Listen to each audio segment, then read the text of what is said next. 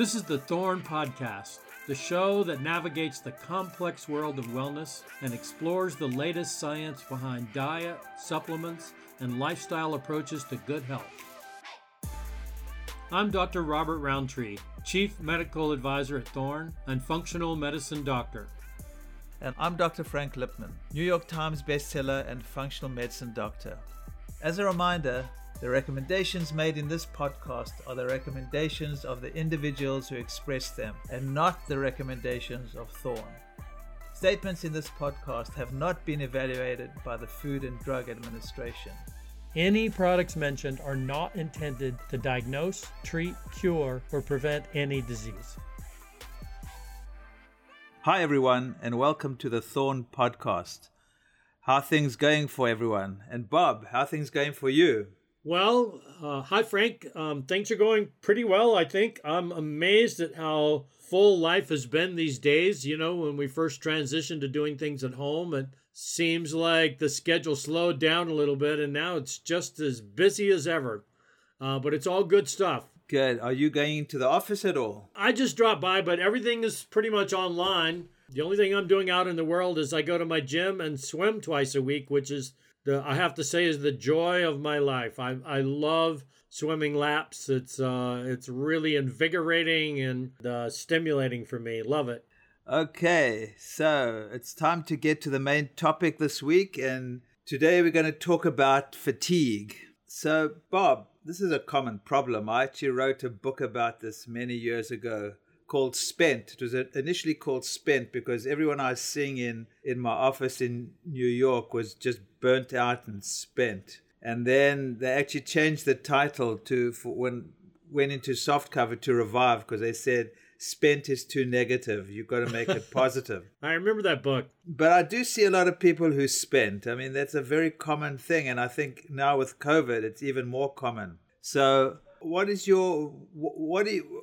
through your head when someone comes in to you and says they're exhausted? Well, I tackle it on several different levels. My job as a doctor is to make sure there's no disease, right? So I do all the usual stuff. I make sure the person's not anemic. I make sure they don't have low thyroid, some kind of weird autoimmune disease like lupus. That's why they've come to see me instead of just talking to their friend or their brother or their spouse or something.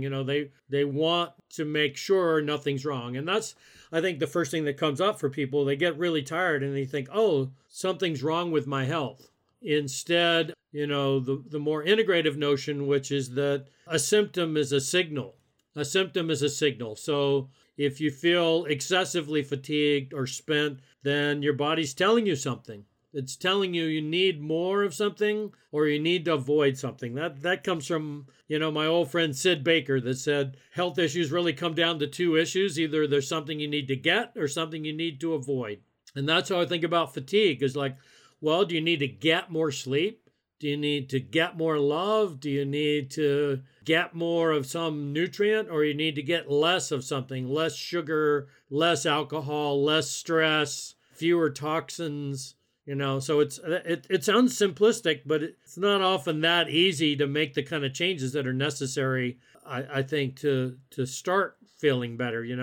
Our lives are complicated these days, so I'm pretty aware that when I tell somebody, oh, you need to change this or that or the other, that I don't take that lightly. Right. What I actually tell my patients is a variation of exactly the same thing. I tell them to ask themselves two questions. What are you putting into your body or on your body that could be causing this symptom like fatigue? And what are you lacking? What does your body need? So what do you need to remove? And what do you need to add? So that's exactly what I do. And I sort of put the ball in their court often. But I agree with you. I think our job is to rule out, with blood tests, etc. Are they anemic? Is there a thyroid issue, which is not uncommon, especially subclinical thyroid issues, which we should talk about. But I would say with that workup, probably 70 to 80%, the workup is normal. So people are having fatigue and all their labs are normal. Is that what you see as well? Yeah, I think that's true. I mean, the one thing I often see milder variations on that I wouldn't call disease, but I see problems are when I measure cortisol levels, which is an indicator of adrenal function. I'm not saying adrenal function is the cause of fatigue, but if there's one thing that I tend to notice early on in people who are tired is that their cortisol levels are either being secreted by their adrenal glands in a really erratic fashion, like, normal in the morning and then rapidly drop, or flat all day. I do tend to see that a fair amount, but I wouldn't call that a disease. I would call that an indication of dysfunction. Right. So you do saliva testing for that? Yeah, I do mostly salivary testing. I think it's very accurate. The results tend to be really consistent. It's easy. You do the test at home. So it's certainly something that I can put out to our listeners that's very worthwhile, I think, for a chronic fatigue, not just for occasional fatigue, but the person that just feels really, really depleted. I think that's a very worthwhile test. Right, because the blood cortisol level is not particularly helpful. You're only getting it, generally, you get it at one point in time, whereas the salivary test you're doing all day and into the evening. And what I would say to that as well is my experience has been you can usually tell if someone has, let's call it adrenal fatigue or dysfunctioning of the adrenal system. It's usually a clinical diagnosis that goes with the fatigue. And actually, one of the classic symptoms that I always look for adrenal fatigue, or a couple of them. One is if someone exercises and it makes them feel even more exhausted. That to me is always a sign there's some adrenal fatigue, because exercise usually makes people feel better. But when people exercise and they feel tired afterwards, that's usually a sign. And the second sign I always look for, apart from the fatigue, is that sort of second wind that people get. They get very tired late afternoon, and then they get a second wind at 8 or 9 o'clock at night, and then they can't go to sleep. So those are two symptoms I always sort of look out for when I think someone is spent or has adrenal fatigue, and trying to work out clinically what's going on. This is one that maybe you can add a little insight. I was having a little bit of extra tiredness at one point and talked to an acupuncturist who said, well, you have a kidney yang deficiency, which I think is a very common diagnosis in Chinese medicine. And I was thinking, okay, next time I talk to Frank, I'm going to get some clarity on that, because people talk about this kidney yang deficiency a lot. What does that mean? It means adrenal fatigue. Oh, really? Basically, it's a Chinese version of that, exactly, or the Oriental version. Exactly. The Chinese kidneys are very similar to the Western adrenals. So kidney deficiency, especially kidney yang deficiency, is adrenal fatigue. What's interesting is in Chinese medicine, you can get a yang deficiency or a yin deficiency, which there's a slight difference. So with a yin deficiency, you tend to get hot and dry, and not so much with a yang deficiency. But as a general rule, kidney deficiency is adrenal deficiency, and kidneys, as a general rule, I sort of see as the adrenals in Western medicine. They're not the physical kidneys. Exactly. They're energetic kidneys. Exactly. I don't even know why they're called kidneys in Chinese medicine, but the equivalent is really the Western adrenals.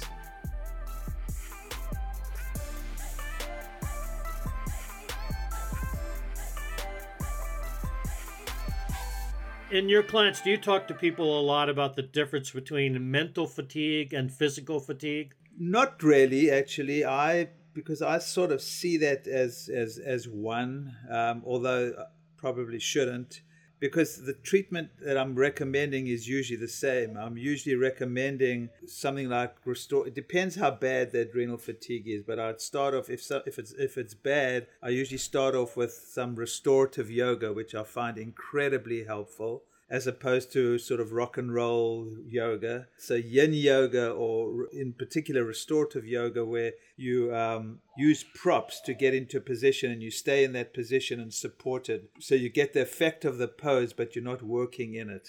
So I find restorative yoga incredibly helpful. And adaptogens. I'm such a huge fan of adaptogens, and sort of the differential I make in terms of which ones I use. If someone's blood pressure is low, because often with fatigue and adrenal fatigue, their blood pressure is low, then I'll add licorice or a licorice-based adaptogen formula. And if the blood pressure is normal to high, I'll actually leave the licorice out. So it's interesting. So the Chinese kidney yang, kidney yin symptoms are a little bit different. But basically, from a Western perspective, if someone's blood pressure is low, I'll add licorice. And if it's not low, normal to high, I'll keep the licorice out.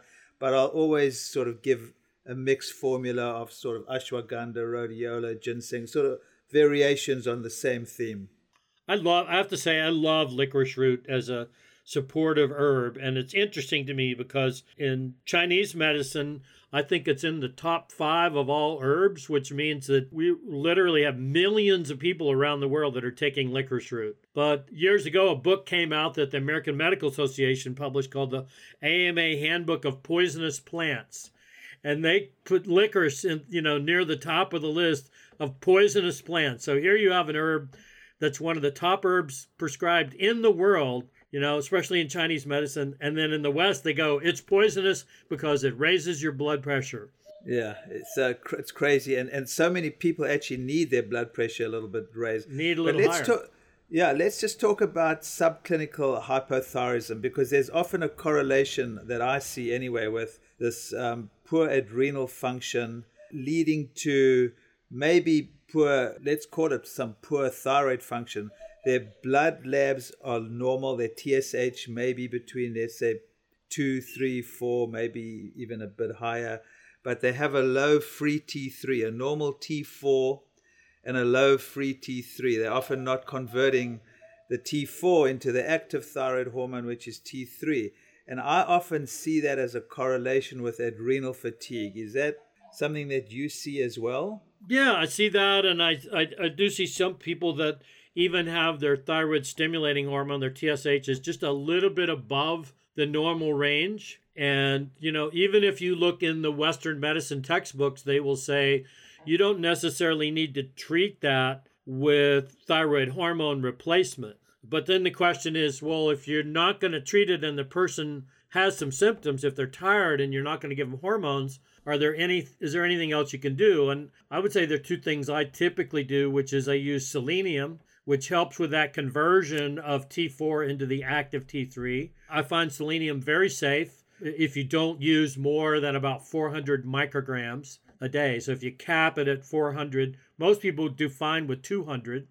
That's something, a supplement that's readily obtainable. It's in a lot of thyroid support formulas. And then the other herb I use a lot is ashwagandha. Yeah. Which is an amazing herb. Right. No, I agree. I do the same thing. And if people aren't responding, I actually often use a little bit of Cytomel. I have a compounding pharmacist who starts with the regular Cytomel, which is T3 that you get in the pharmacy, is short acting, and the smallest dose is 5. My compounding pharmacist makes a long-acting one up at 2.5. We start 2.5 micrograms. And occasionally, if someone's not getting better, I actually just give a little bit of Cytomel, which I've seen help over the years. And 2.5 or 5, a very low dose of the T3 seems to help people who are just not responding.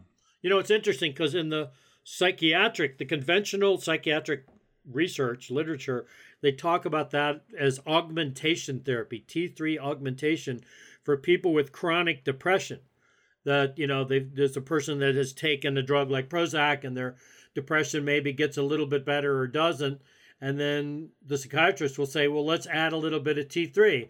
And I think, well, if that T3 is working, how is that working for somebody who's depressed? Is there more to this depression than a simple deficiency of neurotransmitters, which is the old way of thinking? You're depressed because you don't make enough serotonin or norepinephrine. That's kind of an old way of thinking. Like, a new way of thinking is if you have a mood disorder, maybe your whole body is not functioning properly. Exactly. I think we should do a podcast on mood disorders, but that's a good point you brought up, because I actually see sort of low-grade depression and brain fog as a fairly common symptom of the subclinical hypothyroidism. It's extremely common, what's called subclinical hypothyroidism. To me, it's almost a meaningless term. or it's just a label for... It's dysfunction, some kind right, of dysfunction. Exactly, some kind of dysfunction, right.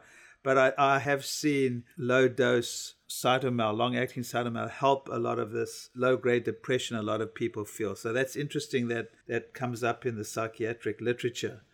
The other thing I would like to get your thoughts on is the whole notion of mitochondrial exhaustion, which is mitochondria, the little tiny sacs inside of our cells that make ATP, and ATP is the energy currency of the cell. That's what we use to basically do everything from thinking, nerve firing, muscle contraction, detoxification. All of that requires ATP. And so I often talk to my patients with chronic fatigue about the possibility that their mitochondria are depleted. I wonder, do you do any kind of workup for mitochondria, or how do you investigate that? I don't know. I don't know how to investigate that. I mean, to me, once again, it's sort of like I'm shooting in the dark. When someone comes with fatigue, I'll usually, obviously do a workup. If I don't find anything, then I start with adaptogens. But I always do add nutrients that will support mitochondria just as a standard treatment, rather than I've actually diagnosed mitochondrial sort of dysfunction. So I'll always add a good multi and probably CoQ10, sometimes alpha-lipoic acid. And I actually use Resveracel by Thorne, not that I'm here to plug Thorne, but I do use Resveracel a lot, which is, well, you can talk about it. You actually developed it. And I find that actually quite helpful for some people with fatigue as well, interestingly enough. So yeah, I think that's a great product. Its main ingredient, or I say two ingredients, are mainly part of the formula, which is nicotinamide riboside and resveratrol. Now, the whole idea with nicotinamide riboside, NR, is that it's made in the body into something called NAD. And NAD is actually one of the carriers of electrons in the mitochondria. So NAD is really critical to making ATP in the mitochondria. As we get older, or if we have a very stressful life, our NAD levels drop. There's no question about that. That's been proven over and over again. In fact, the older we get, the lower our NAD levels are. And so it's very beneficial to help replace the NAD. Now, NR is not a stimulant. And I think that's really important. This is not a caffeine effect we're talking about. This is a replenishment effect.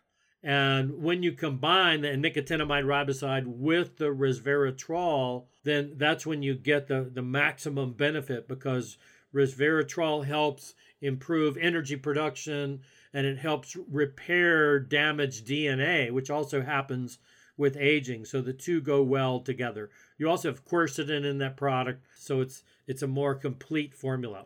Yeah, it's a great formula. I mean, I actually take it as an anti-aging formula. That's one of my standards I take every day. But I actually do use it for people with fatigue. And when I add some CoQ10 and alpha-lipoic acid as well sometimes, and as a general rule, people get better. So I must say, obviously complicated, but how do you work up mitochondrial health? Well, I work it up more from the kind of questions I ask. I mean, the kind of classic scenario that I see in Boulder, because we're a town full of athletes, is the people that overtrain, that they push, they train 6 hours, even more a day at very high aerobic capacity. And then, they show up in my office and they say, boy, I'm so fatigued some days that it's hard to get out of bed. And at first they say, well, this came on all of a sudden. But when I ask them, it turns out this has been going on for a long time, that they were fatigued, but they were overriding it. They were ignoring it. And so I think what's happening is they're overdoing it. They're burning out their mitochondria. So the history itself tells me actually more than any blood test. Okay, that's all great. So now we've got to take a short break, and when we get back, we'll take some questions from our listeners.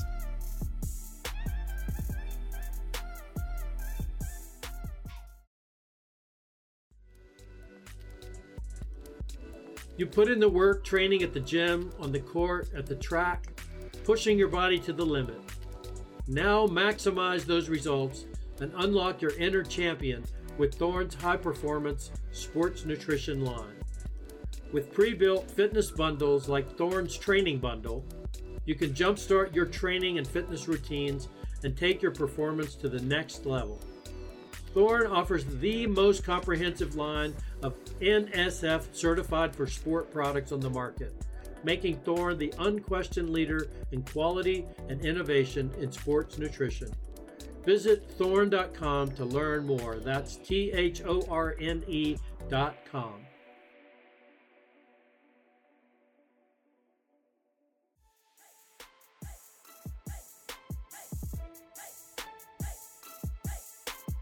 And we're back now. Now it's time to answer some questions from the community. Our first question this week comes from a listener who asks, is fatigue real or is it just in people's heads? And what causes tiredness in the body? Is it a chemical? Bob, you want to take that?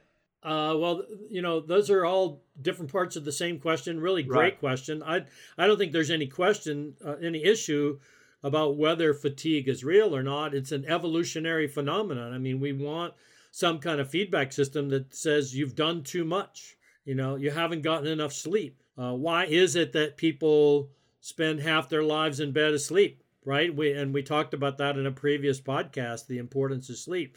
What's going on when you sleep? Well, the garbage crews come out and clean up all the misfolded proteins and broken proteins that develop in our cells. So I think part of what we experience as fatigue is this accumulation of debris in our cells that causes a low level of inflammation. That inflammation causes release of chemicals like cytokines that make us feel bad. The other thing we know is that there's this chemical called adenosine, and adenosine causes sleepiness. Now, adenosine is a signal that our body puts together that tell us, okay, you need to rest, especially that you need to rest your brain, right? So as the day goes on, our adenosine levels build up, and then eventually we'll get more and more tired and want to go to sleep. That's a normal thing. It's a mechanism that's built in. So yeah, the answer to the question is there is a chemical phenomenon involved in fatigue. It's a little bit different where they were talking about the brain or the muscles, but it's very similar. So a question for you, Frank. This person asked, why am I more fatigued after a day of doing nothing than a day of yard work? That's a really interesting question because I actually get that question quite a lot. And my take on that, and just my clinical experience of what I've seen from the people who actually experience that, is these are people who usually push, and they don't even realize that they're tired.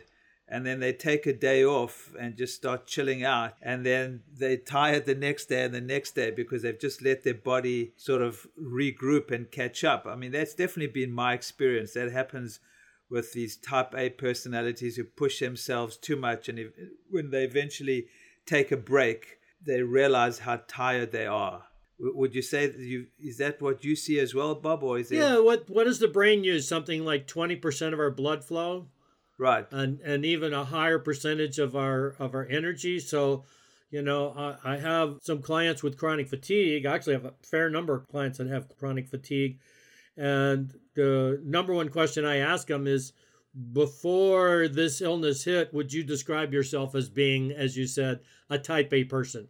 And I would say, Bertie, it's getting pretty close to 90-some% of them say, I was a really driven person. I just went all the time and I overrode any sensations that told me I was getting drained. So I think a lot of times people can disconnect. You can't really be an ultra athlete without learning to disconnect from your body. I mean, you cannot go out and run 50 miles without being able to override a symptom that says, hey, I want to take a nap. I want to lay down. Well, some people just do that naturally. They go. They think all the time, but they don't realize how much they're thinking. And so they tell me, yeah, I didn't do anything today and I'm exhausted. Well, I bet you did a lot more than you thought. It's just that what you were doing was inside your head. Right. And I think that sort of addresses, in a way, maybe that's what one of the first questions was about. Is it in my head or is it real? I mean, I think it's, there's no difference whether it's in your head and your body. It's all, your head and body are one. But a lot of the fatigue may be stemming from stress or pushing themselves too much or not being able to switch off their minds. Maybe that's what they were implying. I'm not sure in that question.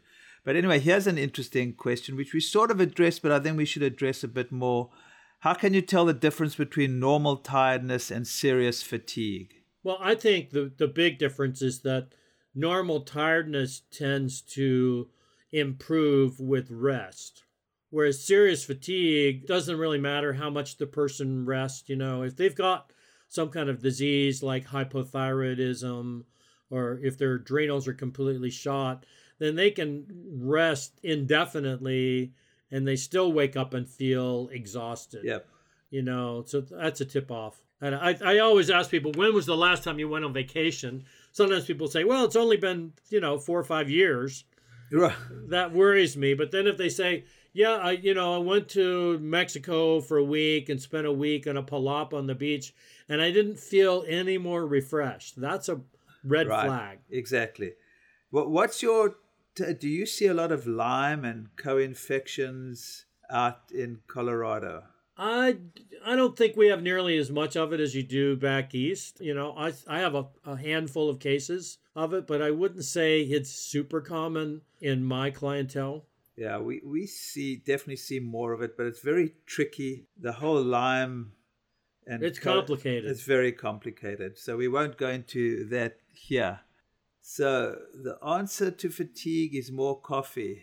Okay, is it okay to use for fatigue? Well, that's an interesting question, because if your adrenals are really fatigued, coffee is probably not. It's another stimulant, so it's not good for you. Not that I'm against coffee, and I have a cup of black coffee every morning, and I actually love it. So I'm not against using coffee to wake you up, or coffee is not necessarily bad unless you have to have it, then it become a problem. You got to be careful of drinking too much coffee if your adrenals are shot. Yeah, so it's a fine line. I mentioned adenosine. The interesting thing here is that the way that caffeine works is it inhibits adenosine. Exactly. So it works by overriding your body's natural signals. Right. Yeah. No, right. So I'm not saying I'm against it. I have a cup every morning, but I only have it in the morning. I agree. And that's something I tell people. The people that are having it in the afternoon, my concern is preventing them from going into deep sleep. Yep. At night. And it's how do you know that? Well, I use my Oura Ring, and that tells me whether I'm getting into deep sleep or REM, etc. And caffeine will definitely interfere with that. Absolutely.